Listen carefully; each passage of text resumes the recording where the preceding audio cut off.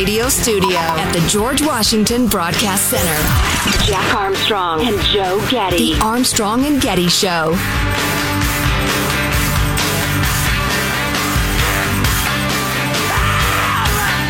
So this is purely anecdotal, and Joe's probably going to jump down my throat over even mentioning this. But let me get loose, and he might be right. But I saw, I don't remember where it was in the United States, where like half the deaths they've had in the last month have been vaccinated people. And then this report I just saw, in the UK, they had 223 COVID deaths, the highest daily number of deaths since March. 80% of their population, 12 and older, is vaccinated. So you got to believe that a lot of those people are vaccinated. Is there any chance that the COVID is getting more vaccinated people? I don't know. It takes so long. It takes so long to compile data that can point you in any direction on this thing, and it's been that way since the beginning. Right, and it's just, there are so many advocates and so much clickbait going on. I hadn't intended to talk about this now, but that article about the American journalist who's been in Germany for the past several months, and how there's so much less weird tribalism over masks and vaccines and the rest of it. What was I was leading up to something. Jabbed. You got somebody like Colin Powell. Died, though he was fully vaccinated. Well, he's undergoing chemotherapy for a severe cancer. His immune system's depressed. He's 84. He's old as hell. Right? And he had Parkinson's. Right. Yeah, on top of it all. To say COVID killed him even though he was vaccinated and act like that means anything is really a stretch. Yeah, people are stretching like crazy. Well, this is not a heavy COVID conversation at all. I just noticed that a couple of our talk radio colleagues are in the news for COVID-y reasons. Conservative radio host Dennis Prager, who I really, really admire him and Prager University, the series of videotapes that's constantly getting banned from YouTube because they dare question the intelligentsia, the cathedral, as people are putting it. Yeah, there's some great Prager videos I've watched over the years.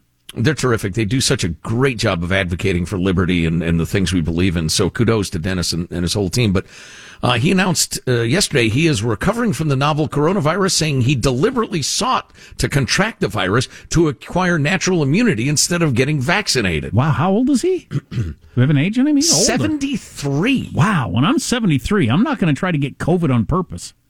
No, I'm getting vaccinated. I'm broadcasting from my home because I'm not going into the station as I have COVID, he said. I tested positive last week, and I've been steadily improving. At no point was I in danger of hospitalization. Hope he doesn't take that horse paste. The 73-year-old founder called it infinitely preferable to have natural immunity than vaccine immunity, and that is what I hoped for the entire time. Hence, I engaged with strangers constantly, hugging them, taking photos with them, knowing I was making myself susceptible to getting COVID, which is indeed, as bizarre as it sounds, what I wanted, in the hope that I would achieve natural immunity and be taken care of by therapeutics. That is exactly what happened. It should have happened to the great majority of Americans, he concluded. Running up to randos and sticking their fingers in my mouth. Oh, boy. The Daily Beast. Who needs a Daily Beast? Once a week is plenty of beasts for me. Anyway, the Daily Beast warned that Mr. Prager offered dangerous advice to his audience about achieving natural immunity, which can kill a person in the process. Unwad your panties. Yeah, no kidding. So, I wouldn't do that, but he's an interesting guy, and that's what he did. Meanwhile, you got Dan Bongino, who's risen up through the ranks. He works primarily, I think, with Cumulus Radio, as do we have a relationship with them. He's telling his syndicator, your vaccine mandate or me, you can't have both. He prefaced his challenge by saying, I don't work for anyone, and I'm merely a partner with Cumulus. He challenged the radio giant on Monday's episode to cancel his program, vowing not to let this go. You can have me or you can have a vaccine mandate, but you can't have both. I grew up without a lot of money. I'm not leaving those guys behind. Talking about a bunch of Cumulus employees, including some on-air people and lots of off-air people, who refused to get vaccinated and had either been fired or quit as of last week. And he's been interviewing them on his show, speaking out against their ex-employer, etc. I can't decide. I think he probably believes it. I think he's probably sincere, and he's also, aware that this will make him a hero of the anti-mandate crowd of folks, of which, I am to some extent a member, and I know a lot of you are too. I just think private companies can do what they want, unless it's abusive or violates anybody's human rights. If they say, look, there's a disease out here, you got to get vaccinated to work here, I'm for at-will employment. So if I got fired over it, I wouldn't go crying to a court. I would just go find another job. But I'm just surprised they're doing it. Bongino said, and this is an absolutely excellent point. He said there's a real thing called natural immunity. There's an even realer thing called freedom and liberty. This is a constitutional republic. People have the right to make their own medical decisions.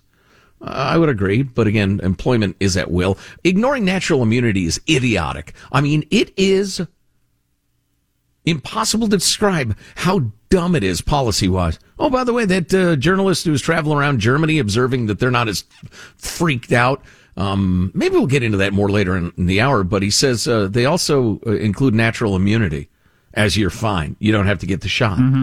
How could you not? I don't know. It's idiotic. He said Cumulus's bosses were just a bunch of people in the C-suite who thought it would be a good idea to play pretend Dr. Fauci for a minute. Well, he's really getting after it. Interesting. Before we take a break, got an Arizona woman who gave birth to a 14-pound baby. Oh, Lord. It's a large child. Woo, that's a BFB. Because a 7-pound baby is a full-size baby. I mean, that's like right in the range of you had a perfectly good-sized, healthy baby, and she had 2 of those. 14-pound baby. Here's the part I like, though. I was amazed by the weight, said Dad. So they had information. Boy, Dad's a real wordsmith. That's what I was leading up to. They had information leading up to this that they were going to have a very large baby. I mean, it didn't just surprise them. I mean, she was extra heavy and extra big, and they do the variety of tests and everything like that. So they knew they were going to have a really big baby. You got to come up with something other than I was amazed by the weight. Hey, Dad. Oh man. Well, they thought Delaney was going to be enormous, our youngest kid. She ended up not being that big a baby, and now she's very petite. It's kind of funny, but she was a strapping youth. Yeah, there's very little putting together how big the baby is with how big you're going to be when you're older, right? I haven't seen that much. No, and all those charts about she's in the 90th percentile. That's all crap. All of that is crap. They had estimated he was going to be 13 pound 8 ounces. So if you know you're going to have a baby over 13 pounds, it crafts something to say. So that what do you think of that, Dad? I was really amazed by the weight. And then this person here at ABC 10 here in Arizona, they went ahead and printed that quote. So there you go. Yeah, well, that's what the guy said. What are you? Of course, what are you going to say? As a BFB. Boy, my baby's big. That's a big baby. Right there. Look at that baby. Whoo, that's a big baby. You could go with the, who was the comedian who did, damn, he's thick. That a thick baby. He's a thick-ass baby. Suppose you could have said that. Mom said she's very grateful for C-sections. Yeah, I'll bet. Amen to that, sister. Woo! Yeah, buddy. That would not be easy. It would not be possible. Geez, I mean... in the early, I was just thinking about this. In the early days of having a baby, you carry it around constantly. I mean, you almost never don't have it in your arms. Mm-hmm. And it's pretty easy to carry around a 6.5 pound baby. It's almost you hardly even notice it's there. And you're like doing dishes and doing stuff, whatever. Sure. You got a 14 pounder you're carrying around. Well, you find bicep workout too. Yeah. Not to get over heavy with this, but like that baby. Dying in childbirth was a serious risk back pre-modern medical care. Not to get overly heavy, but dying in childbirth used to be a major risk. Yes, that gal may not have survived delivering that child. I think you didn't meet your goal of not getting overly heavy taking this to... Well, I swung and I missed. It's very heavy now. Yeah, no, absolutely. That'd have been a rough one. My beloved wife probably would have died giving birth to our first child. It was very complicated and didn't go very well. So, thank goodness for modern medical care. We've made enormous strides in that direction. And as what's his face in his book, I can't remember the name of the book or the guy. Moby Dick, Herbie Melville. That's it. Yeah. No, it's the oh my gosh, I'm sorry. I'm overwhelmed by emotional memories here. But the free market has lifted up billions and billions of people and delivered this incredible medical care. And there are some who want to claim that capitalism is a bad thing, when in fact, when it's managed properly, it's an absolutely incredible thing. Enlightenment Now by, you're good at authors. You're much better than me. Was it Dr. Spock? No. Enlightenment Now, is that Pinker or Pinker or Gladwell? I get those two mixed up. Okay. Pinker. Yeah, thank you. Anyway, so, thank goodness for progress. We live in one of the best the best time it's ever been possible to be alive, in spite of some of the rough sides of life these days. Let me say that I, too, appreciate modern medicine. I call it the Tiger King curse. Another cast member of the Tiger King has died. It's just hard to imagine how that could possibly happen. They all seemed so healthy and well-adjusted. Exactly. And the limbs that they still had seemed to work just fine. New food pyramid information out from the government, like you're going to listen to that, and other stuff on the way. Armstrong and Getty.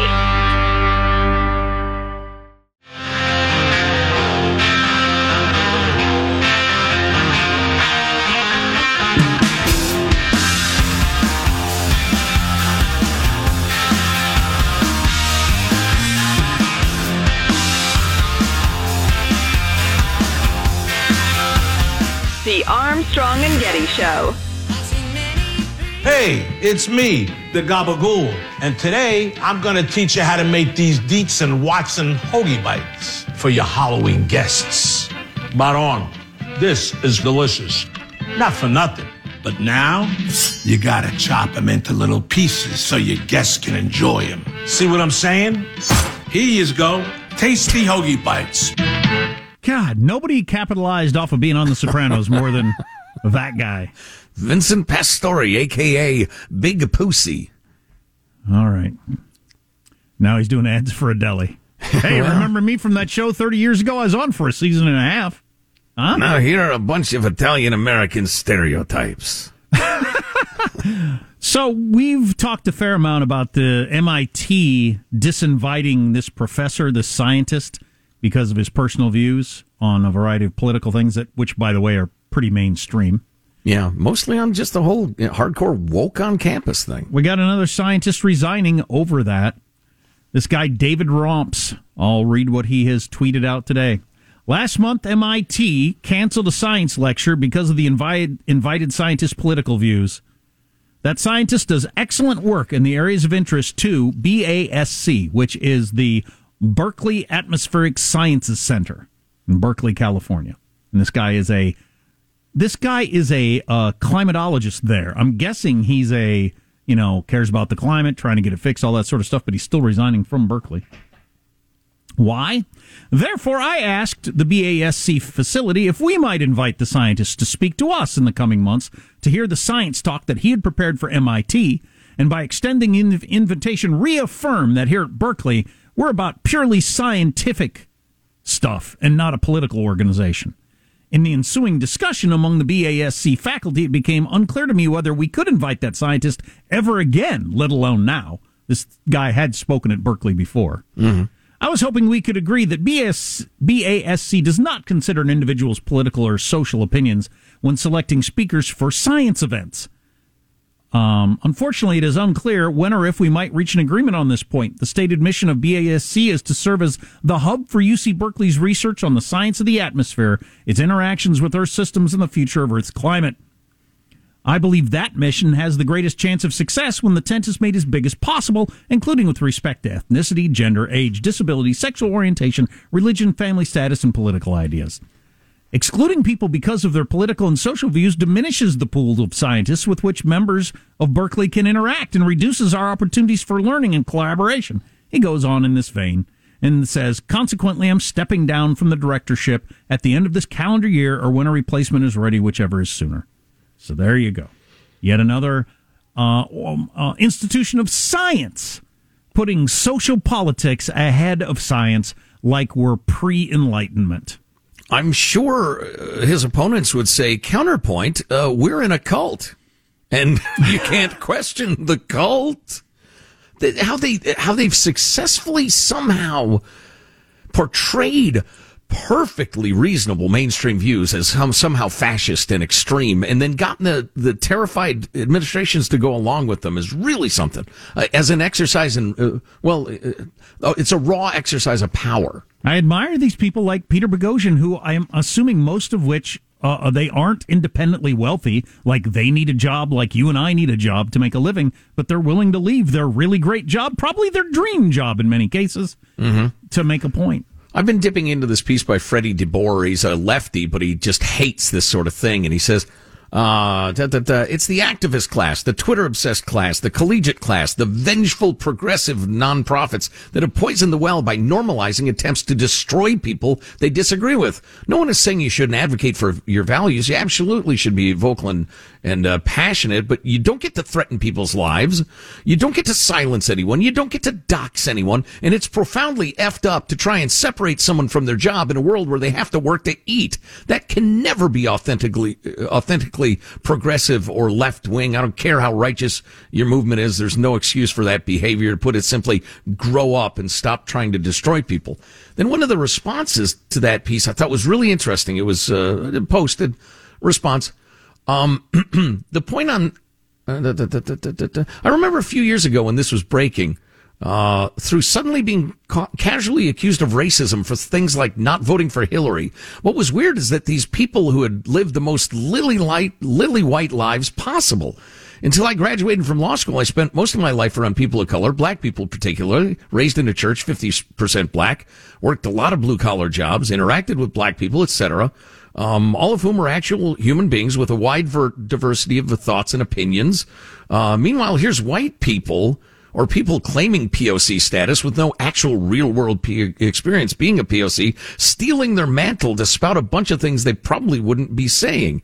And he's the guy who makes the point that the only black people they've ever known have been at their same super elite universities and think exactly the same. It looks like Southwest has caved to the unvaccinated pilots, and other stories on the way. Armstrong and Getty.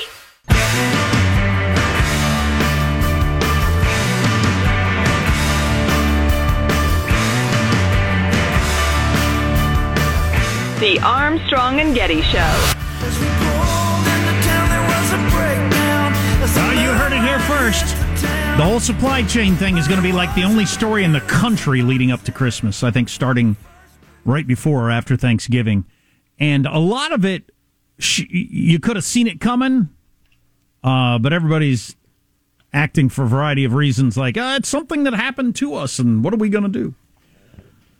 So a lot of it has to do with all these giant container ships that are sitting out there in the ocean and not getting unloaded, and there are a number of things involved in that. And I think that, this is just my guess, I don't have anything to back this up, but I think that the administration, the Biden administration, is going out of its way to ignore a number of factors and just make it seem like, COVID and supply chain interruption and, factories went offline, and what are you going to do? As opposed to, there are a whole bunch of Democratic policies that are playing a role in the supply chain thing. Stupid regulations that don't allow you to ship this from this state to that state. The new laws in California that have to do with gig workers and truck drivers. The price of gas or fuel in general in California because of the ridiculous taxes. And then you got the unions' involvement in all these, whether it's truck drivers or longshoremen, the longshoremen being the people that unload these ships. So Google, if you want, longshoremen and automation, and read all the stories over the last 4 or 5 years or more about the battles between the longshoremen and the forces that want to automate the ports. You see, all over the world, and China especially, they have the ships automated and the ports automated. So you got automated getting the stuff off the ship, and then automated once you get on the port to get it to wherever it's going to get loaded onto the truck. Well, the Longshoremen Union has been fighting that like crazy, particularly at the L.A. and Long Beach port, which, again, that's where 40% of our stuff comes through here in the United States. I'm reading this article, and this one's not even that old. This is from May of 2021, but we weren't talking supply chain stuff at the same level back in May. Latest Long Beach terminal automation draws ILWU backlash. That's the Longshoremen Union. And so they're fighting it really hard. It's stating, to me, weirdly, that if you automate, this is going to cost us jobs. The other side of the argument was we can't keep up with humans, and we can't afford to do humans if we're going to be competitive with the rest of the country with other ports, because ships are starting to go to other ports from Long Beach and L.A., going to other ports that are more automated in the United States, and we can't compete with other countries. But they're just flat out making the case, look, if you automate, we're going to lose jobs. Yeah, that's true. It's kind of the way of the world. I mean, I'm not happy about it. If I were a longshoreman, I'd feel the same. And if I were a longshore union guy getting a cut of everybody's big paycheck, I wouldn't like it a bit. Yeah, but the ports all around the world have been doing 24-hour-a-day work for years, and we haven't been doing it in the United States. They automated years ago all around the world, and we haven't at our two biggest ports in the United States because the union is so powerful. I can understand why you'd fight against that, but I'm not sure just stating out loud, if you automate, we'll lose our jobs, is going to sway anybody. There's all kinds of things that have happened to the radio industry that I hate, that have not been good for me. But what are you going to do? Technology changes, time marches on. Right. It's true of virtually every field in America or around the world. But, we all don't have super powerful unions that can stop progress in its tracks. How powerful has the Longshoremen Union been? I think this gives you a little example because this is from years ago, and I don't even know what the issue was. It might have been automation when they were talking about this. I think it was a big strike up in Seattle, the port of Seattle, as I recall. But it might have been around these same issues anyway. This is a reporter attempting to talk to a longshoreman and get some more info for a story. Unless you want trespassing, get out of here. You want your camera broke? We just wanted to hear your story. I said bye now, or you're going to get trespassing. Well, we were leaving. The you are? The you're sitting there. You know what, you dumb mother. You like your glasses? Don't threaten me, you son of a word, my friend. Get the out of this parking lot right now. Okay, you bet. Bye. Catch you later, brother. Get out of here now. You betcha, man. Take your pictures. I'm not going to touch that. I'd cold cock him in a heartbeat. I'm with you. Bye. Get out of the parking lot. Did we get your name, sir? You That's my name. You. Okay. All we wanted was your opinion about what's going on. You got it. Help you tell your story. Wait for Jennifer Sargent to call you. Phony. Wow, it's hard to imagine where the term union goon comes from. That's how much they felt like they needed to massage the press and their message to make sure that they win the day. You're pretty comfortable in your power if you're willing to treat the press that way. Yeah, I'd say. Wow. Yeah, it's pretty colorful. Yeah.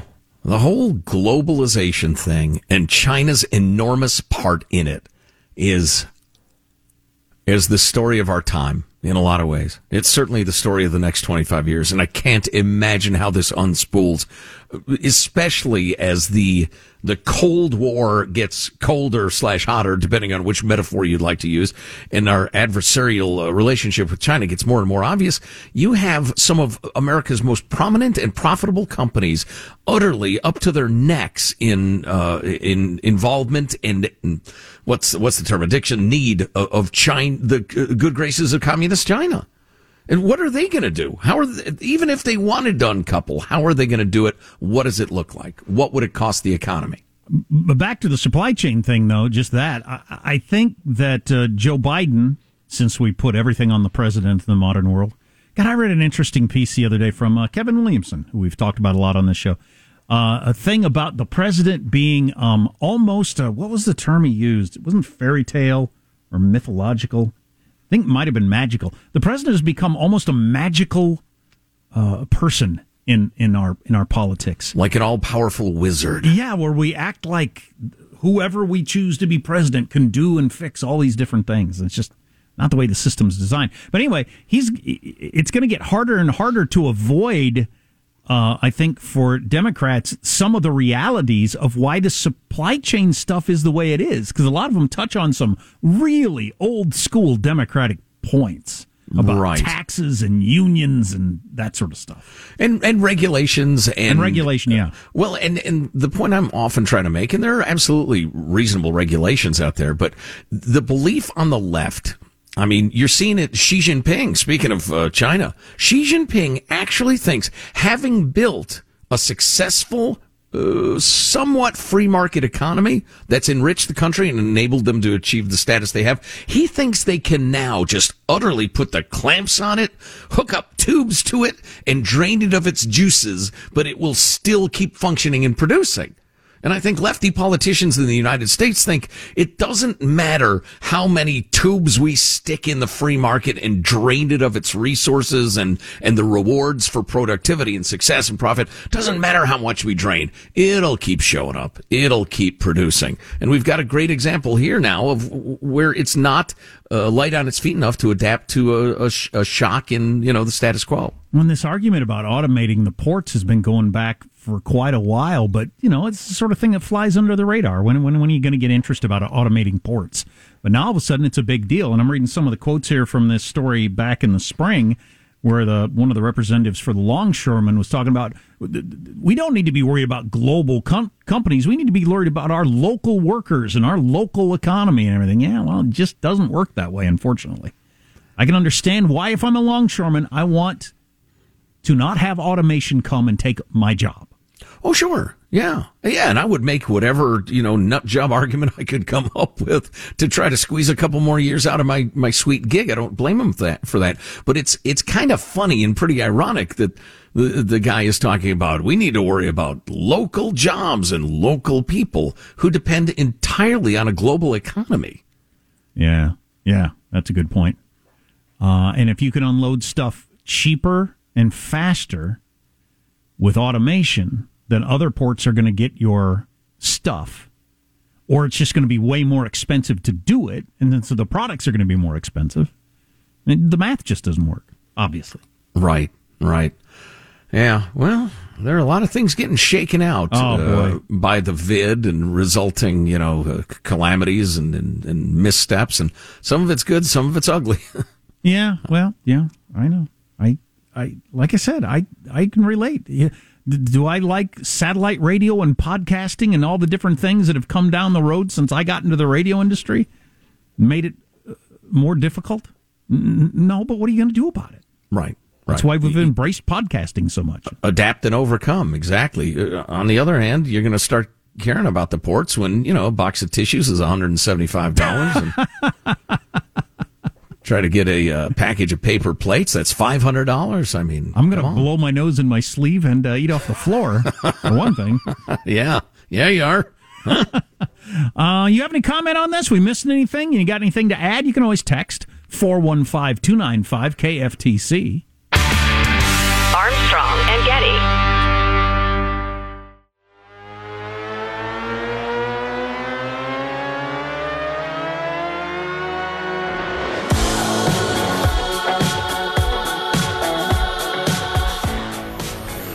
The Armstrong and Getty Show.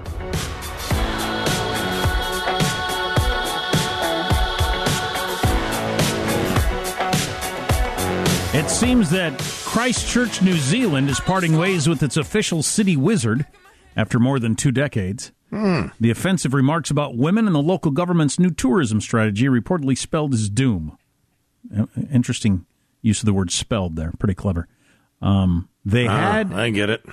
They had an official city wizard there in Christchurch, New Zealand. Okay. Sorry you lost your gig after 2 decades for offensive comments about women.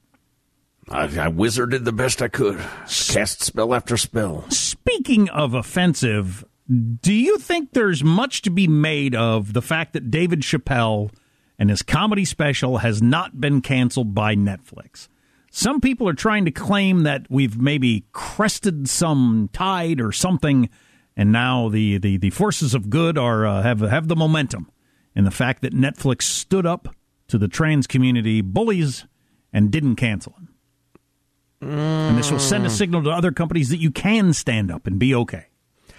I would be hesitant to draw any conclusions like that. It might be. On the other hand, sometimes the mob comes for somebody and they're well thought of enough or, powerful enough or whatever that the mob decides, maybe this guy's too much trouble. But then the mob continues marauding and tearing people down. And maybe later they come back and they got enough power that the powerful man doesn't stand up to them. Yeah, there's some examples of that around Me Too. I can't think of them off the top of my head, but I feel like the Chappelle thing, there are two unique things going on here that don't happen for most everybody else. One, they invested $60 million in Dave Chappelle. That's a lot of money to decide, we'll cancel your special and just eat that $60 million. No. And Chappelle himself has Eff You money, if you'll pardon the expression. Mm-hmm. Very few people have that financial situation where you could not possibly financially have an effect on Dave Chappelle's life. He's got too much money. Well, and honestly, I think the fact that he's a black man plays into it, too, because the whole intersectional thing, you just can't quite get up the head of steam to go after a black guy than you can for a white person. Certainly plays a role in his inoculation, but the fact that he can roll the dice as hard as he can because of his financial situation is not something that most other people can do, and I think they're going to continue to be just as scared to run up against the mob. In fact, the more I think about it, the more clearly, no, I don't think it's a major deal. I think it's a unique situation with a certain subset of characteristics that don't exist for almost everybody. Some other unknown comic comes along, they focus group something that angers the trans community. Netflix is going to say, take out those jokes or you don't get on our platform. Right. Period. Right. And as a guy who makes $50,000 a year as a comic, he's going to say, okay. Well, right. It's like, some of the flaps over pop music in recent years, whether it's this encourages suicide or it's satanic or it's explicit or whatever. If you're some new band that's your first album sold 10,000 copies, the record company's going to tell you, no, we're not going to put that out. If you're the Rolling Stones, you put it out. Right.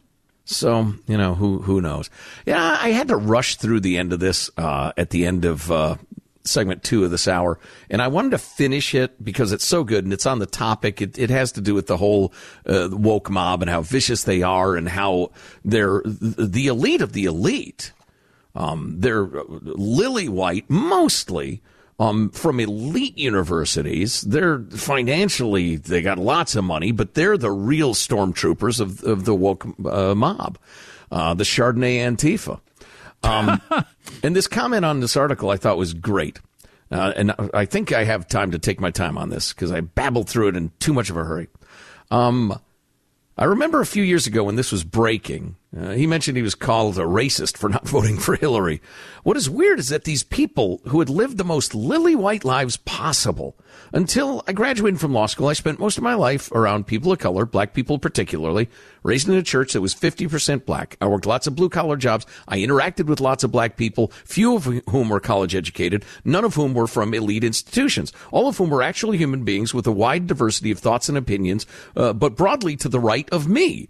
Meanwhile, here's white people, or people claiming people of color status with no actual real-world experience as people of color, stealing their mantle to spout a bunch of things that the real black people probably wouldn't be saying. But I don't think it's out of malice or duplicity. Okay, he's feeling charitable. I'll just go with it for now.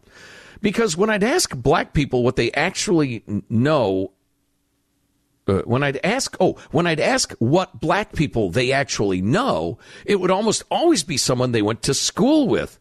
Another person of color, another elite institution graduate. So in their life experience, this is actually what black people think.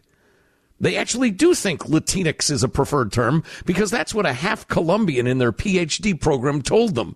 And they haven't had a conversation with Guadalupe and Angel because they eat at TGI Fridays and shop at Walmart. And really, they find them as icky as they do white working class people. Yuck.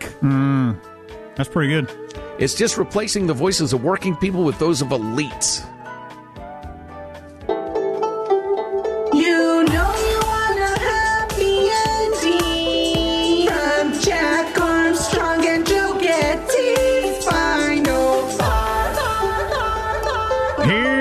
for final thoughts, Joe Getty. How about a final thought from everybody on the crew? Our technical directors, they're in the control room. We call it his cage. Get back in your cage, Michael, we say. What's your final thought, Michael? Yeah, with all these shipping problems, one of the things that companies might start doing to keep costs down is make everything smaller. So you're going to get like macaroni and cheese with like 3 noodles in it in a big box, Oh, yeah, man. Shrinkflation is for real. Awful. Our behind-the-scenes producer, young Alex, is weighing in. Alex? I make no bones about being a big sports fan. I play fantasy football. I'm in 4 leagues, which is way too many. Wow. But I won all 4 this week, so I am riding a high today. You won 4 different fantasy football leagues. I did. Wow, you ought to consult. That's where the big bucks are. Jack, do you have a final thought to share? Speaking of seasons, it's pie season, I just read up there. I think that's inaccurate. I think we're into the pie playoffs as we head into Thanksgiving and Christmas. We're beyond pie season and the pie playoffs, where only the very best pies compete against each other. I had a different final thought, but you remind me, I almost bought a pie the other day. What kind of? I passed on it. I actually had mistake. A couple of choices. That was a mistake. Well, I passed on it because I'm, fighting my weight as always, and I have regretted not buying that pie every minute since. What kind of pie? Oh, like I said, I had multi-choices. It's a kind of a homemade. Well, it's not homemade exactly, but it's one of those places that, they had an unbelievable looking apple pie. They had a peach pie. Judy's not a big fan of the peach, but I am. They had a pumpkin pie that looked to die for, but I just kept walking. Idiot. It's like when I was buying my pie and I said, I like this pie store, and somebody said, some people refer to this as the fruit stand, but you can call it the pie store if you want. Homer. Armstrong and Getty wrapping up another grueling 4-hour workday. So many people to thank. Go to ArmstrongandGetty.com. The Let's Go Brandon Armstrong and Getty t-shirts flying off the shelves. Get one for your favorite A&G fan for Christmas. See you tomorrow. God bless America.